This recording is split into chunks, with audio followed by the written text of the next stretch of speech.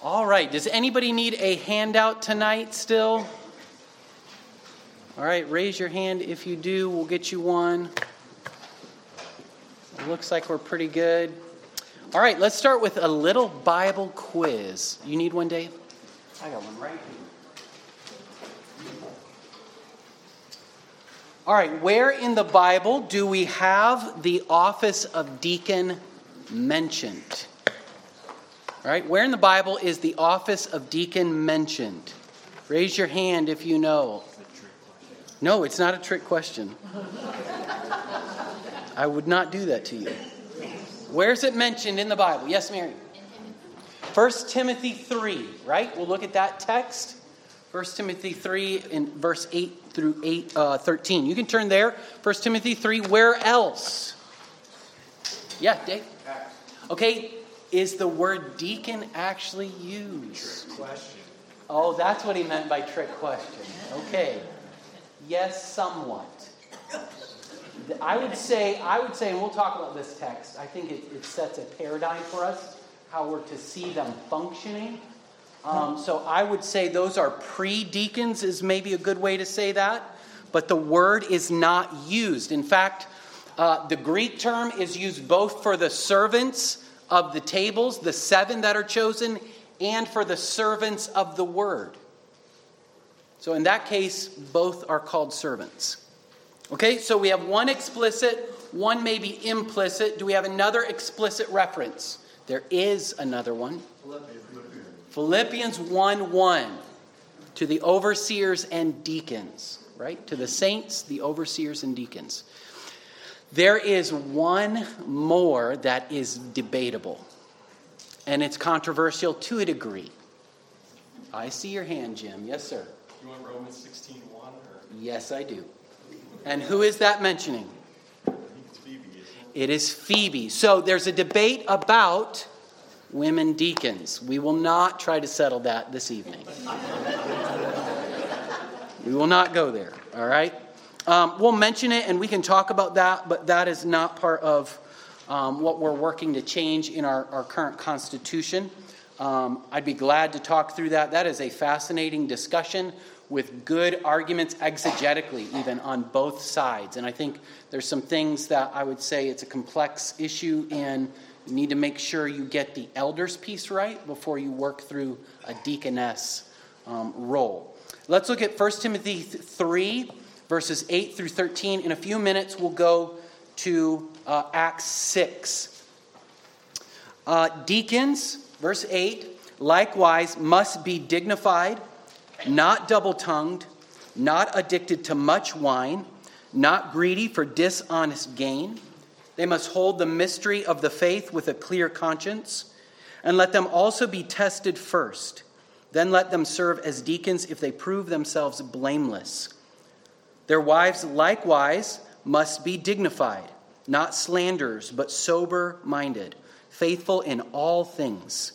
Let deacons each be the husband of one wife, managing their children and their own households well. For those who serve well as deacons gain a good standing for themselves and also great confidence in the faith that is in Christ Jesus. Let's ask for his help now as we consider this topic together. Father, thank you for your word. Thank you for how it leads us and guides us. I pray especially tonight as we think of this familiar topic. It's familiar to us because we've all been in churches with deacons, and they've served in many different ways. Because of the amount of biblical information, there's some level of appropriateness there. But Lord, may we seek to refine our thinking, not based on our experiences or what we're comfortable with, but based on what we see from your word. Help us to always be a people of this book, seeking to be refined by it. In Jesus' name, amen. So we asked this a long time ago when we first started this series on elders and deacons, but I want you to see it again. How many of you have ever been a church with an elder-led congregationalism? They had elders. Raise your hand. Okay, so a few of you, all right? Most of us have been in churches that have deacons, so we want to talk through that. And because of that, there's probably some things that we want to wrestle with and let the word correct and refine us. I don't think in the way that we are practicing our church government currently, this is meant to be a hard correction for us. I don't sense that we are not seeing our leaders as spiritual leaders first and foremost, that are serving the body well. I'm grateful for that. But we do want the Word of God to continue to shape us and refine us. So we'll work through these 9 qualifications very briefly. I'm not going to spend a lot of time on them. And we'll answer these questions that are listed there on your sheet. All right, who is qualified to be a deacon? They are men that are first dignified. This term normally refers to something that is honorable, respectable, esteemed, or worthy. It's closely related to the word respectable, given as a qualification for the elders. Secondly, they're not to be double-tongued. So you're looking for men whose tongues are careful and accurate with what they say. Those who are double-tongued say one thing to certain people, but then say another thing to others, just to curry favor with people. Or they say one thing, but mean another. They're two-faced and insincere. Their words cannot be trusted, so they lack credibility. Third, they're not addicted to much wine. A man is disqualified for the office of deacon if he is addicted to wine or other strong drinks. Such a person is undisciplined. He's lacking in self-control. This would disqualify him. Not greedy for dishonest gain. If a person is a lover of money, he's not qualified to be a deacon. Especially since deacons often are responsible to handle financial issues within the body. Fifth, sound in faith and life. Paul also indicates a deacon must hold the mystery of the faith with a clear conscience. This is one I think we need to think about a little bit more carefully. We'll talk about this as we go and keep clarifying. But the phrase, the mystery of the faith, is simply one way that Paul is speaking of the gospel. They need to know what they believe.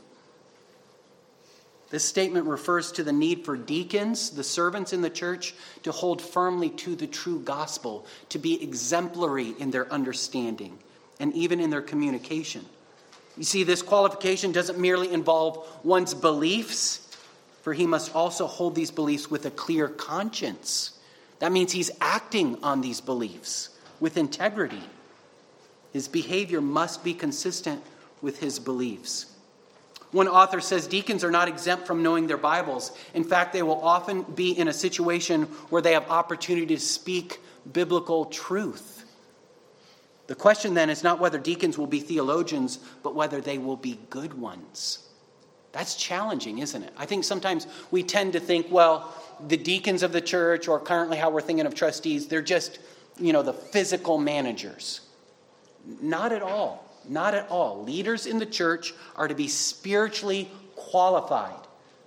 Again, you're not taking issue with me in a debate about that. You look at the text. Where does it say they need to be skilled in? They're to be godly men. Godly men. Character is what counts here. Deacons must know the faith. One cannot hold what one does not know. So the kind of man we're looking for is one who is eager to grow in a clear understanding of God and of human need, of Christ and salvation and so on. He'll be hungry to learn the things of God. He cannot disassociate himself from the teaching and the submission to God's word on a regular basis. He's going to be active in what the church is doing as it learns of God together. They're to hold the faith. So we're looking for those who embrace God's word with humble gladness. Sixth, they are blameless. Paul writes that deacons must be tested first, then let them serve as deacons if they prove themselves blameless. This is a general qualification. It refers to a person's overall character. Although Paul does not specify what type of testing here, at a minimum, the candidate's personal background, his reputation, his theological positions should be examined. Again, these are spiritual leaders in the body. They're just leading with a different function. The congregation should not only examine a potential deacon's moral, spiritual, and doctrinal maturity, they should also consider the person's track record of service in the church. Is it humble, helpful, gracious service? Seventh, a godly wife. Now here's the debate. It's debated whether verse 11 refers to a deacon's wife, or it's very possible that it's referring to just a woman. And that would mean a deaconess. For the sake of the discussion tonight, we'll assume this verse is speaking about the qualifications of a deacon's wife. According to Paul, then, deacons' wives must be dignified, not slanderers, but sober-minded, faithful in all things. So like her husband, she's dignified and respectable. Secondly, she must not be a person who goes around spreading gossip. She has to guard her tongue. She's promoting the unity of the body. She's building up others with what she says. She's not always looking for things that she wants to get right or corrected. There's certain ways that she goes about communicating. She must be able to make good judgments and not be involved in things that might hinder such judgment. Finally, she must be faithful in all things. Again, a general requirement, which functions similarly to the requirement for elders to be above reproach. Just two more. A deacon is to be a husband of one wife. The best interpretation of this difficult phrase is to understand it as referring to the faithfulness of a husband toward his wife. He must be a one-woman man. We talked about that when we talked about elders. There must be no other woman in his life to whom he relates in an intimate way, either emotionally or physically. And lastly, manage children and household well. A deacon must be the spiritual leader of his wife and children. Now, perhaps the most surprising thing here in these lists of what this person must be is Paul's relative disinterest in what potential deacons are able to do. Right? Think about that very carefully. This is a character list. I heard recently an illustration that I thought was helpful. David Brooks, who writes for the New York Times opinion pieces, he talks about at the end of life, thinking about somebody's resume virtues versus their eulogy virtues. Have you ever heard of that before? We spend a lot of time working on our resume virtues. What have we accomplished in this life? But what really matters about us are those eulogy virtues, our character. Who are we as a person? You see, we can find people with skills that will help the body if their character is godly and strong. That's priority one to Paul. This paragraph is not then about a skill set. Its focus is squarely on who deacons must be. Let's not miss this easy-to-forget lesson. These texts, the qualifications for deacons and elders, show us that God cares more about character than gifting. That doesn't mean gifting doesn't have any part to play at all. But what matters most is that character piece. How we're walking before our God. This doesn't mean that a person has to be perfect. It signifies that they must be humble, repentant, an example before the flock. Now, I read this week, again, I worked through this book that we have out on the back table, Deacons. It was actually better than I remembered. It was excellent. It was excellent. There are a lot of things that he helps clarify. I have 3 copies, extra copies, I'll give away tonight if you are interested. I'll leave them up here. In his book, he provides some caricatures of wrong views of who should be deacon. Now, some of these are tongue-in-cheek. I don't want to share these with you with the understanding that I'm pointing at anything that's happening in our body. The only reason I feel comfortable sharing these with you is because they don't reflect us.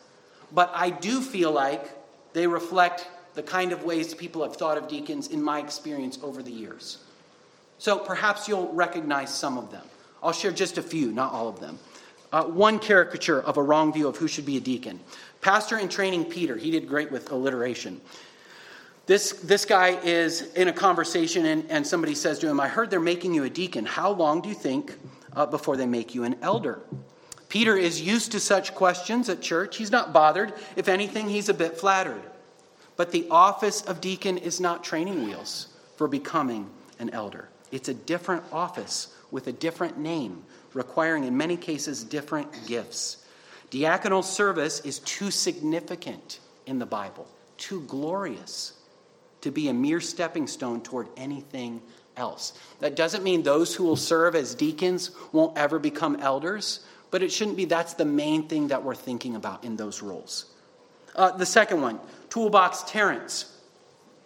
Many days, Pastor Tom is glad to have Terrence in the church. Terrence is a successful general contractor who may own more tools than the rest of his small church combined. What did Tom do in the church? When the water heater broke 3 winters ago, he called Terrence. And what did he do when the HVAC system sputtered out on that blistering Saturday in June? He called Terrence. There is seemingly nothing Terrence can't find a way to fix. When it comes to tending the church's building and grounds, his know-how is unmatched. Wouldn't Terrence make an ideal deacon? Well, not so fast. Maybe. But we forgot to ask the most important question first, right? The author writes, I haven't told you whether he's a mature believer yet. A deacon is far more than someone who knows his way around Home Depot. Does he know his way around his Bible? That's what we ask first. Spreadsheet Sam. This is similar to the last one. Our church budget is a mess. We're looking at another financial shortfall and don't have any clear income projections for the next fiscal year. Why don't we make Sam a deacon? Doesn't he fix people's money problems for a living? When it comes to shrewd economic sense, Sam is unrivaled in the church. Wouldn't Sam make an ideal deacon? Again, not so fast. I haven't addressed whether he's a mature believer. Spreadsheet wizardry is a welcome skill, but it's not sufficient for holding an office in God's house. That's not the first thing we ask or look for. 2 more. Corporate cliff. Seminaries teach ancient languages, bless their heart, but they can't teach executive skills. What this church really needs are some decisive deacons with business sense. Cliff has been a member at Pine Hill Community Church for 30 years and has served as a deacon for 20. Around the time he joined the church, he started a company in his basement, and now it operates out of a skyscraper downtown. It's no secret Cliff has done well for himself in the marketplace. He now has scores of employees and decades of business savvy. Isn't Cliff an ideal deacon? Once more, not so fast. We haven't considered whether he's a mature believer. Executive leadership experience can be an asset. Okay? I want you to hear that clearly, what this author is concluding. He's saying that is not something to ignore, but it's not the first thing to examine. Lastly, pseudo-elder Steve. Welcome to First Baptist Church, where pastors say things and deacons run things. Seriously, though, if you want to get something important done around here, convince the deacons. Steve sits on the board of a few organizations, but none gratifies him more than serving as a deacon at First Baptist. He loves his congregation. He cares deeply about its long-term health. Steve is fine with the pastor leading the way on spiritual things, but in his mind, it's the deacon's job to oversee everything else, right? It's this division of labor. Deacons shouldn't dictate what elders do on spiritual matters, since that's their lane, and elders shouldn't dictate what deacons do with pragmatic matters, since that's their lane. So it's probably too hard of a line between the two offices. The question I want you to ask and begin thinking about in your own mind is, do these examples accurately reflect how the Bible shows these two offices interacting? Now again, we don't have as much information on this office as we do about elders, but I think we can ask and answer, what do deacons do? And we're given this paradigm, this example. Let's go to Acts chapter 6.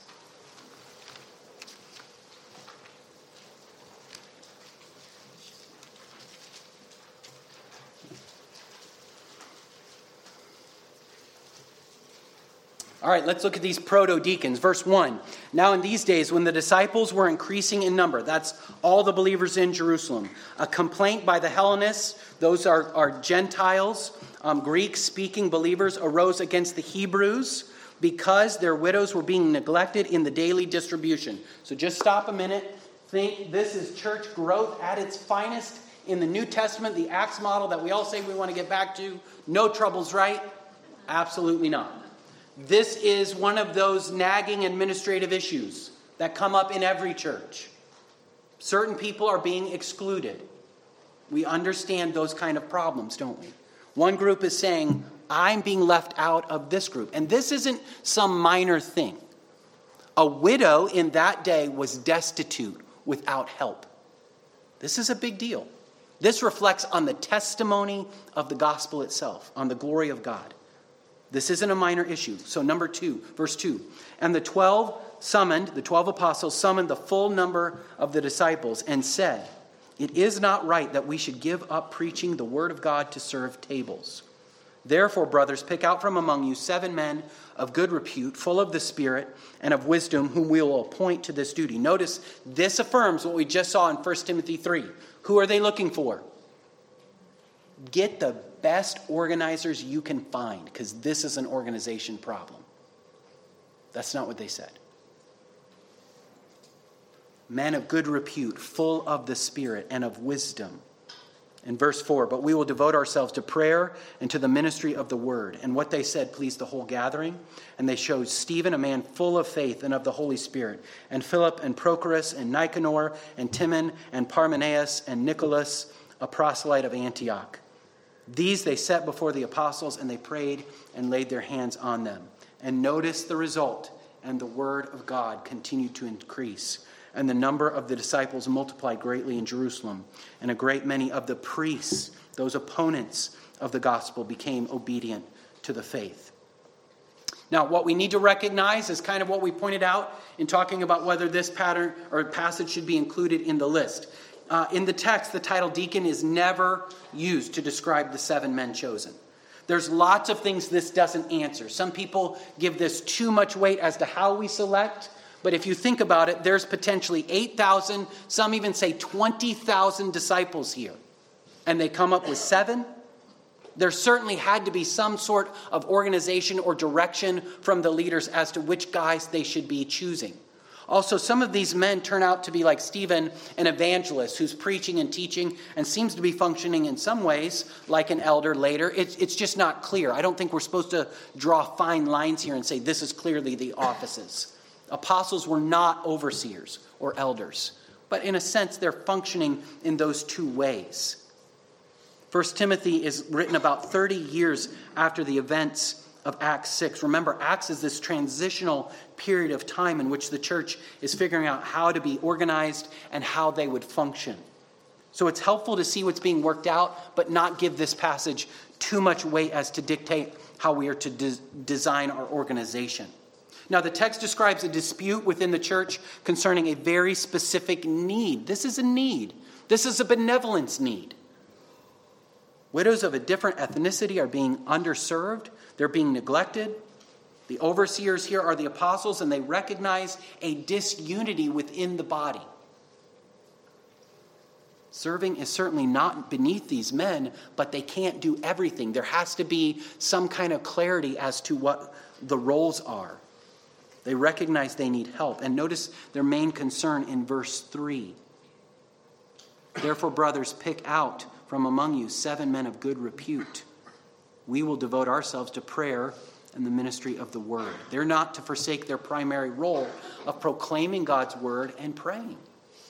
So they direct the congregation to select these servants to meet the need. And they need to be men of excellent, exemplary character. Because they're going to be leading and delegating in this task. They're going to have to problem solve. They're going to have to deal with conflict and hurt feelings and misunderstandings. The church in Jerusalem is large at this point, and the needs are great. These men are to be leading servants. So the apostles here are serving through their teaching, and the servants, the pre-deacons, are serving by meeting the physical needs of the body. All this is done to promote the health and unity of the body. So what do the deacons do? What are we thinking about that they should be doing? 3 big categories. They assist the overseers by serving the congregation. I don't believe this is on your sheet. They assist the overseers by serving the congregation. You have one group of men directing the action and another group of men facilitating. They meet the needs of the apostles by freeing them to function how they've been gifted and equipped. So it allows the apostles not to be free of service, that word is even used, but free to serve where they're uniquely gifted. That's helpful. That's the design. These proto-deacons also serve under the leadership and direction of those providing oversight. They're also serving the congregation by recognizing, organizing, and meeting a tangible need. Second, they serve by meeting this tangible need. They're tasked to a specific issue, to solve a situation, a crisis.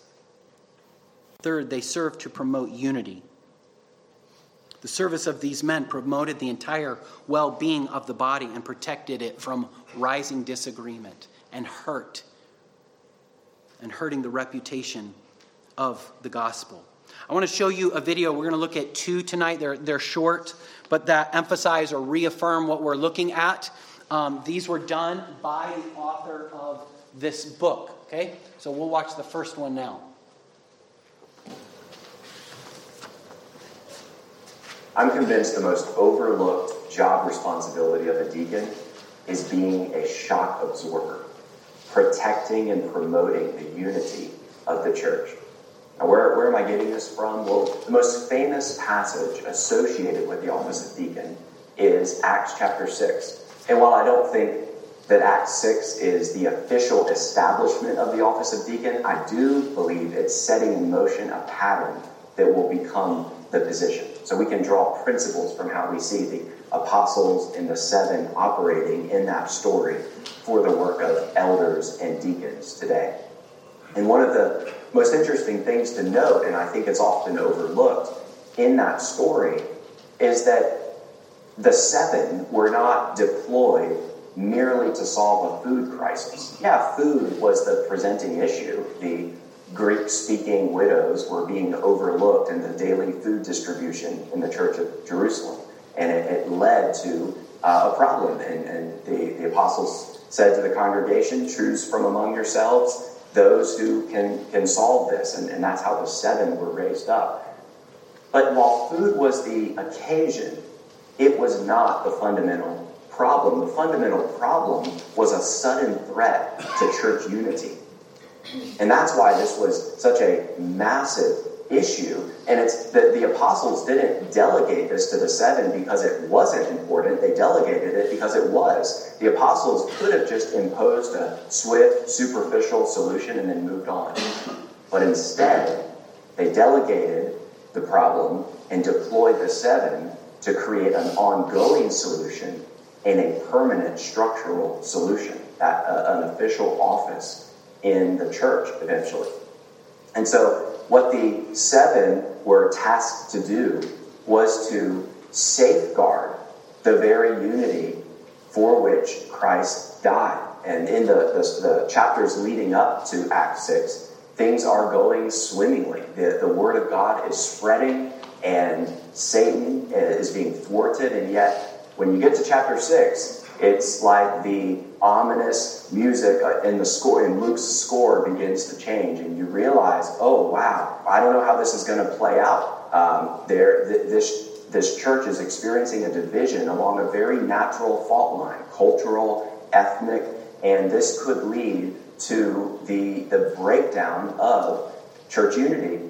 And so the seven rise up and respond with a creative solution to muffle the shockwaves rather than make them reverberate further. So, when you're looking for deacons in your church, do not look for contentious persons. A contentious person makes a very poor deacon because that kind of person will only compound the kind of headaches that deacons are meant to relieve.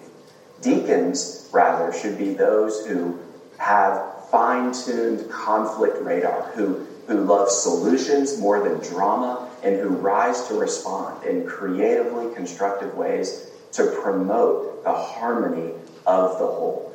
So look for the encouragers. Look for those who, as I said, will absorb shock and safeguard the ministry of the elders, but most importantly, the reputation of King Jesus as his church remains united. So what we want to affirm very strongly is that deacons are an irreplaceable gift to Christ's body. And I want you to hear from me, representing even our pastors, your deacons currently are an irreplaceable gift to our body. our trustees, our servants. We've been continuing to work with them, and we have wonderful men to work with that are eager to serve this church so that the pastors can do the work of the word and prayer. I'm so thankful for how this is working. I was so encouraged last year when we had so many qualified men that were able to be on a ballot, to be up for these offices. As I think of the coming years, as we work through this change, as I've talked to individual members of the body, name after name of men who are growing in this keeps coming to the lips of our members. God is growing the men in our church. And that's an incredible, incredible blessing that honestly is becoming more and more rare today. So we need to be extremely grateful, even as we seek to say, okay, how do we keep refining and becoming more biblical and more in line with the pattern we see in the New Testament? This should be overwhelmingly encouraging to us. And then the second piece is by way of application. I know for some of you, at least many of you, half of you, you're not going to be a deacon unless we revisit, 1 Timothy 3 and have some idea about deaconess, right? But at this point, what are we supposed to see for us in that? Is every single person in the body is called to be a servant, right? Jesus is the preeminent servant. We'll talk about that in a minute when we conclude this talk. So we're all supposed to be thinking about, how am I serving Christ's church? Where I'm gifted, where I'm able. Am I investing? So deacons are an irreplaceable gift to Christ's church. They're model servants who excel in being attentive and responsive to tangible needs in the life of the church. I can't tell you how many times I've had current deacons tell me, hey, let me take care of that so you can keep working on your studies, on discipling, on building up the body in the ways that you're gifted. In what ways do they serve? By assisting the elders, guarding the ministry of the word, organizing service, caring for the needy, preserving unity, mobilizing ministry, and more. They're task-oriented servants who meet specific needs within the congregation as they're directed by the overseers. Godly deacons serve God's church by, we're just reviewing, spotting and meeting tangible needs, protecting and promoting church unity, serving and supporting the ministry of the elders. I thought this threefold description of the job descriptions in one sentence form was helpful. Elders lead the ministry, deacons facilitate the ministry, the body does the ministry, right? That's Ephesians 4. Now, why would we say that deacons are subordinate to the elders? Okay, this does not mean they're less important. This means they function underneath. They facilitate the leadership. They facilitate the ministry as the elders lead. Why are they subordinate? They are never called to oversee, rule, or lead the body in the New Testament. Not once. The body is never called to follow or submit to them. They're always listed after the elders. And now, one thing, we can't overstate that because they're always listed right after the elders. They're an important part of the leadership team, and that's how we should see it. And lastly, they help facilitate ministry in order to allow others to prioritize the ministry of the word and prayer. We need to be careful to maintain the right balance that the Bible gives us. They're important, but they have a function, a role that they serve under the leadership of the elders. I want to show you the second video. Again, this is just 2 to 3 minutes on what's the difference, how do they relate to one another, elders and deacons.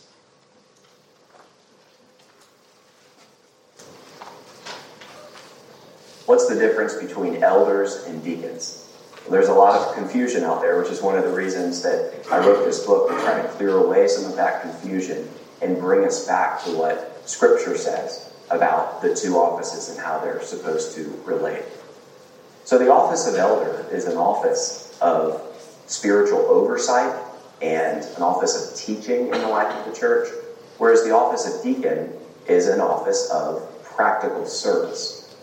Now, you can drive a wedge between those adjectives and create too much of a distinction there because, of course, elders are called to serve and deacons have a measure of leadership that has been delegated to them from the elders. It's been said that elders serve by leading and deacons lead by serving. And I think there's a lot of truth to that. One of the main distinctions is that the office of elder or pastor is a shepherding role where you have oversight, shepherding responsibility, teaching responsibility over the whole congregation. Whereas with deacons, you're not necessarily exercising that kind of authority and even influence over the whole congregation. It's often over one area in the life of the church. Deacon, we never in the New Testament find a verse like, be subject to the deacons. But we do find in 1 Peter chapter 5, be subject to the elders. We don't find a verse like, obey your deacons and submit to them. But we do find that verse really, for elders in Hebrews 13:17. And so it's very important to maintain the distinction between the offices without wrongly demoting deacons, but we want to maintain the distinction between the office if we're going to be able to experience both in the way that God intended it for our good. I think he makes one final statement or paragraph that I thought was really helpful to kind of clear up this issue as to who we're looking at, or rather encourage us. If you want to find a qualified deacon, don't look at his garage to see how many tools he has. Don't look at his financial portfolio to see how many investments he has. Don't look at his company to see how many employees he has. Look first at his attitude, his character, his life. Is he eager to listen? Or is he angling to be heard? Is he humble and flexible? Or does he always insist on his own way? Does he covet status? Or does he yearn to serve? Gratefully, we don't have to improvise deacon qualifications. The Bible provides them plainly. The last thing I want to say is give a final illustration, and then we'll take some questions from the life of Jesus. What I think is so amazing is Jesus models both roles perfectly, doesn't he? He is the good shepherd, the overseer of our souls, and he is the perfect servant, the suffering servant, who humbles himself and serves in whatever way we need. John 13 gives us that illustration, and Tim Keller draws two implications for deacon work from John 13. His words are actually pretty hard-hitting applicationally. Think of how he describes Jesus. First of all, Jesus washed feet despite his impending death. Think about what's about to come for Jesus. He was to have the wrath of God poured out on him. He was feeling the tremendous weight of that, even at that supper. When we are hurting with a load of care on our backs, do we look around and notice people's feet that need to be washed? No. Do we look for little ways to serve? No. We are usually absorbed in our own troubles, and we want people to take care of us. A real servant does not say, when I get my life together, when I get over my blues, when I get my schedule in order, then I'll start to minister. Perhaps you are hurting, and you may even be angry because no one is noticing. But where would you be if Jesus had that attitude? Second, Jesus served, think of this, despite the unworthiness of the disciples. Notice John's reminder that Jesus knew the betrayer was present. Jesus saw them all, one betrayer, one denier, all forsakers. When he needed them most, they would leave him. One of those sets of feet was dirty and sore from an errand that arranged for his torture and death. And what did Jesus do to those feet? He washed them. This is how Christ serves us. This is what service, happy, joyful, contented, humble service looks like in the body. It looks like our Christ. No matter what position you have or don't have. God's people are Christians, little Christs. So whatever service we have, we want it to reflect back on him. Because he's the one that's worthy, not us. As we move forward, I want to give you a few moments, the next almost 10 minutes, to ask any questions you might have. They might be all kinds of things. We've covered a lot of things. I know it's been a little while since we talked through the elder piece, but you're welcome to ask questions. I will do my best to answer them and reserve right to say, let me get back with you. Any questions come to mind tonight?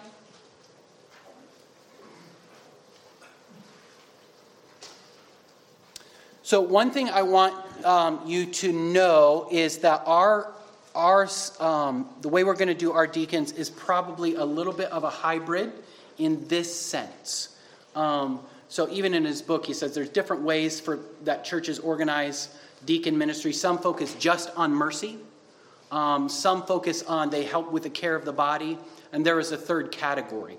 What we are planning to do is it actually won't look very much different than what it does now. We'll relook at each of these roles. The elders will lead in saying, okay, what roles do we need filled? We'll ask for the body to give input on that, but we'll be working to examine the qualifications as the pastors for who those men are.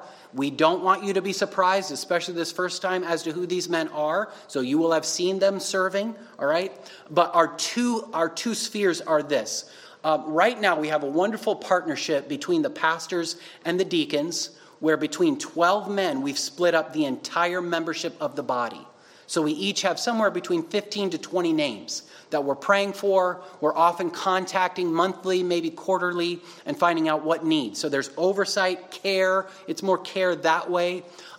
We want there to continue to be 12 men who are doing that. So however many elders we add, we want to add that many number of deacons to member care. So we'll have a category of deacons called deacons of member care. There will be several of those, a handful of those. And then we will take the roles that we have filled right now by men who are serving as trustees and give those task-oriented roles. So, for instance, an easy one is a deacon of technology. We have Matt Marks, who's serving as the leader of our technology. He really is serving in a way that allows us to worship and not really pay attention to all that happens back there and needs to happen back there. Right? We have a deacon of service right now. He leads the service squad. He's one of our deacons, Jim Nicely. And when there's a need in the church, next Sunday night, we'll be having a church-wide fellowship. Jim is tasked with organizing that, making sure everything's set up, helping gather people to help with that. We have members who've served up to help with that. We have a deacon of hospitality. We'll have a deacon of facilities. So all kinds of pieces like that, and we'll keep filling out those roles, if that makes sense. So those positions can come and go as we see need. Like one that sometimes people think is silly, but the example is given in a place where the parking is sparse and people start fighting over parking lot or double parking, being unsafe. So one church had deacon of parking because it really was a problem of unity in the body. Let's say once they get the parking lot paved or expanded, that deacon role can go away, and that's just fine. So as we work on the Constitution, one of the pieces you'll see is when they come in, we can add a deacon role at any point in the year as the need arises, but their terms will go based on the annual meeting. So we'll just base it on they get 3-year terms. If they start, let's say, in June, we'll just figure that into year one of their service, or they get 3.5 years maybe. We'll see. Does that make sense? Yeah, Daniel? So would there be a place where we would see like a list of all of those offices and then who's filling that role? Yes. As we get closer to that time, absolutely. Yeah, we'll list out those roles. So on October 8th, so that's in 2 weeks, we'll go through the Constitution and tell you part of what we're looking for in those roles. Would there be like an ongoing place where I could like go to Subaru.org and see a list of roles, who's in those roles? Like if I had a question about facilities or excellent. Yeah, excellent. Absolutely. We would put that in our, probably on a place like, I guess the About section on a website that says who does what. SRBC.life. Yes, Jonathan said again. Yes, like you said. Technology will take care of that? Yeah, that's right. That's right. Yes, ma'am. So, like the deacons that are appointed for specific roles, like a deacon of technology, are we going to be voting on those as a church, or will they be appointed based on who's already, like I know Matt Markson's been working with the sound booth for a long time, so it was just sort of natural to pick him next. Yeah. So that wouldn't always happen. So I think what we're trying to do is in the transition, make it as smooth as possible, as seamless, sensible as possible, reasonable. My intention is to work through all the qualifications again and talk through that with him and see if he's willing to do that. So we're not just assuming. Again, the deacons or the elders will put up the candidate, and the congregation will vote. That is a real vote because they can say no. But hopefully, we're not going to get to a point where the elders are saying, this is a good guy for the position, and the body says, no way, that's a bad guy for the position. There's some problem, right? So while the body can say no, it shouldn't happen a lot. And one of the mechanisms we're putting into the Constitution is, if you want to say no, you need to come tell us why. In person. Because we're more interested in not filling roles. We're interested in people's growth, their discipleship. The other piece that I was going to say in a couple of weeks, but I honestly think this has been helpful to think about. I was encouraged by another pastor who changed their constitution just a few years ago. He just said, we told our body it is going to take us a little while to figure out where this constitution is serving us well and where we need to continue to make amendments. And I don't want us to think that this is fixed forever and settled in heaven. Once we have voted yes on our Constitution, we can make amendments, and we will, as the leadership of the church, continue to evaluate, is this serving us best, or do we need to make some changes? We don't want that to be like 2 weeks in and say, oh, we didn't think of this. I don't believe that's going to happen. That's why we're asking you to help us with that. But largely, I think we have a good document, and we want to keep working and refining that. Okay, Tim? Just a comment. We started talking about qualifications, and primarily they're character related. But then you talking about we have specific needs of the church, and it's going to be really easy to focus on the need and then forget about the character. Yes. So one of the things that we're working on is a nomination form that lists the character qualities. So you're going to, as a body, get to suggest who you think would be a good nominee for this office after you've worked through, now this is on the membership to think through carefully, worked through those qualifications, and you sign your name and say, I think this man fits this role, right? Understanding what we're coming to. This also will be, that's a very good point. This also isn't something that we talk about once and then never come back to. Okay, we made our switch and we'll never talk about leadership and how we're organized ever again. I think we'll need to hear this from time to time. So that's a really good point. Good. What else? Yes, Shane? So will that nomination thing happen at like a specific time and date, or is that just like as thoughts arise where like you see somebody in the church that would be really great for very good question. So this year it will be different than in the future because all of it's starting at once. Once they're in place, they're 3-year terms. So it will operate normally where we'll say, let's say we all of a sudden need a deacon of parking because, I don't know, there's all kinds of potholes and we need somebody to direct, I don't know. And we come up with that in June. We'll say, we need a deacon of parking. Here's the nomination form. Fill it out and give us your recommendations. At the same time, the elders are looking and putting their minds onto this issue, examining. We know what's happening in the body, in people's spiritual lives. We're supposed to, better than anybody. So what we're looking for from the body is affirmation, maybe picking out, telling us about people we haven't maybe thought about. We're helping each other in this process. We really need to think of it that way. But even as you see in Acts, the leaders are leading and the congregation is helping and affirming. There's no specifics of how that happens in the Bible, so we want to just be very careful with each other in promoting unity. I'm not worried about that. I just want to keep explaining that for us. Okay, Ed? In a church that is an elder and deacon organized church. Yes. Clearly, those who are elders are men who are called to work as a body, using the various, because within that body there are a variety of gifts, so that they are going to be doing different things, analogous to deacons fixing potholes, but they're different kinds of holes. So they have filling different roles. In the same way, if I understand the way this manner of a nice scriptural organization works, a body of deacons is a group of called servants who work together as a body while some may have different areas of concentration, they are nevertheless a unitary body of people working together with but one goal, and that is supporting the ministry of the church. Yeah. So that absolutely, one could possibly take the view that we've got 6 different deacon boards. No, we have one board with a variety of tasks and gifts to be used to support the church. Yeah, and they'll keep working with the elders to keep on task and keep focused in their area. Yeah. The second point is, it is interesting if you go back to the area in the really good illustration in Acts, there's something that does not appear there, and we should make sure that it doesn't appear here.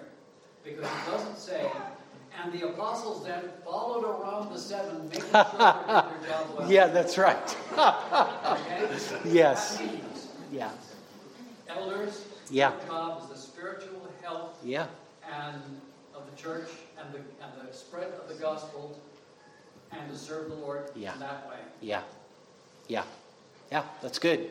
Very good. Yes, sir. I don't know if any thoughts been given to it, but is there any consideration for the first time to stagger the offices so they're not all 3 years? Yes. 3 years, the same set? Exactly. So some come 2 years?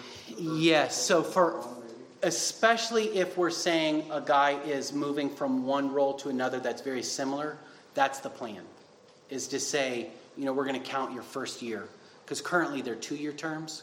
So we'll say, okay, you've already served 1 year. Will you be willing to serve? Does that make sense? It's a little complicated to explain, but you're exactly right. We don't want everybody being renewed in 3 years. Exactly right. Yep, absolutely. Yes, sir. Last question. Yes. I've heard most pastors say that not only that you're qualified, but they are called to be a pastor themselves, and then they go to a church that is called, and then there's the voting.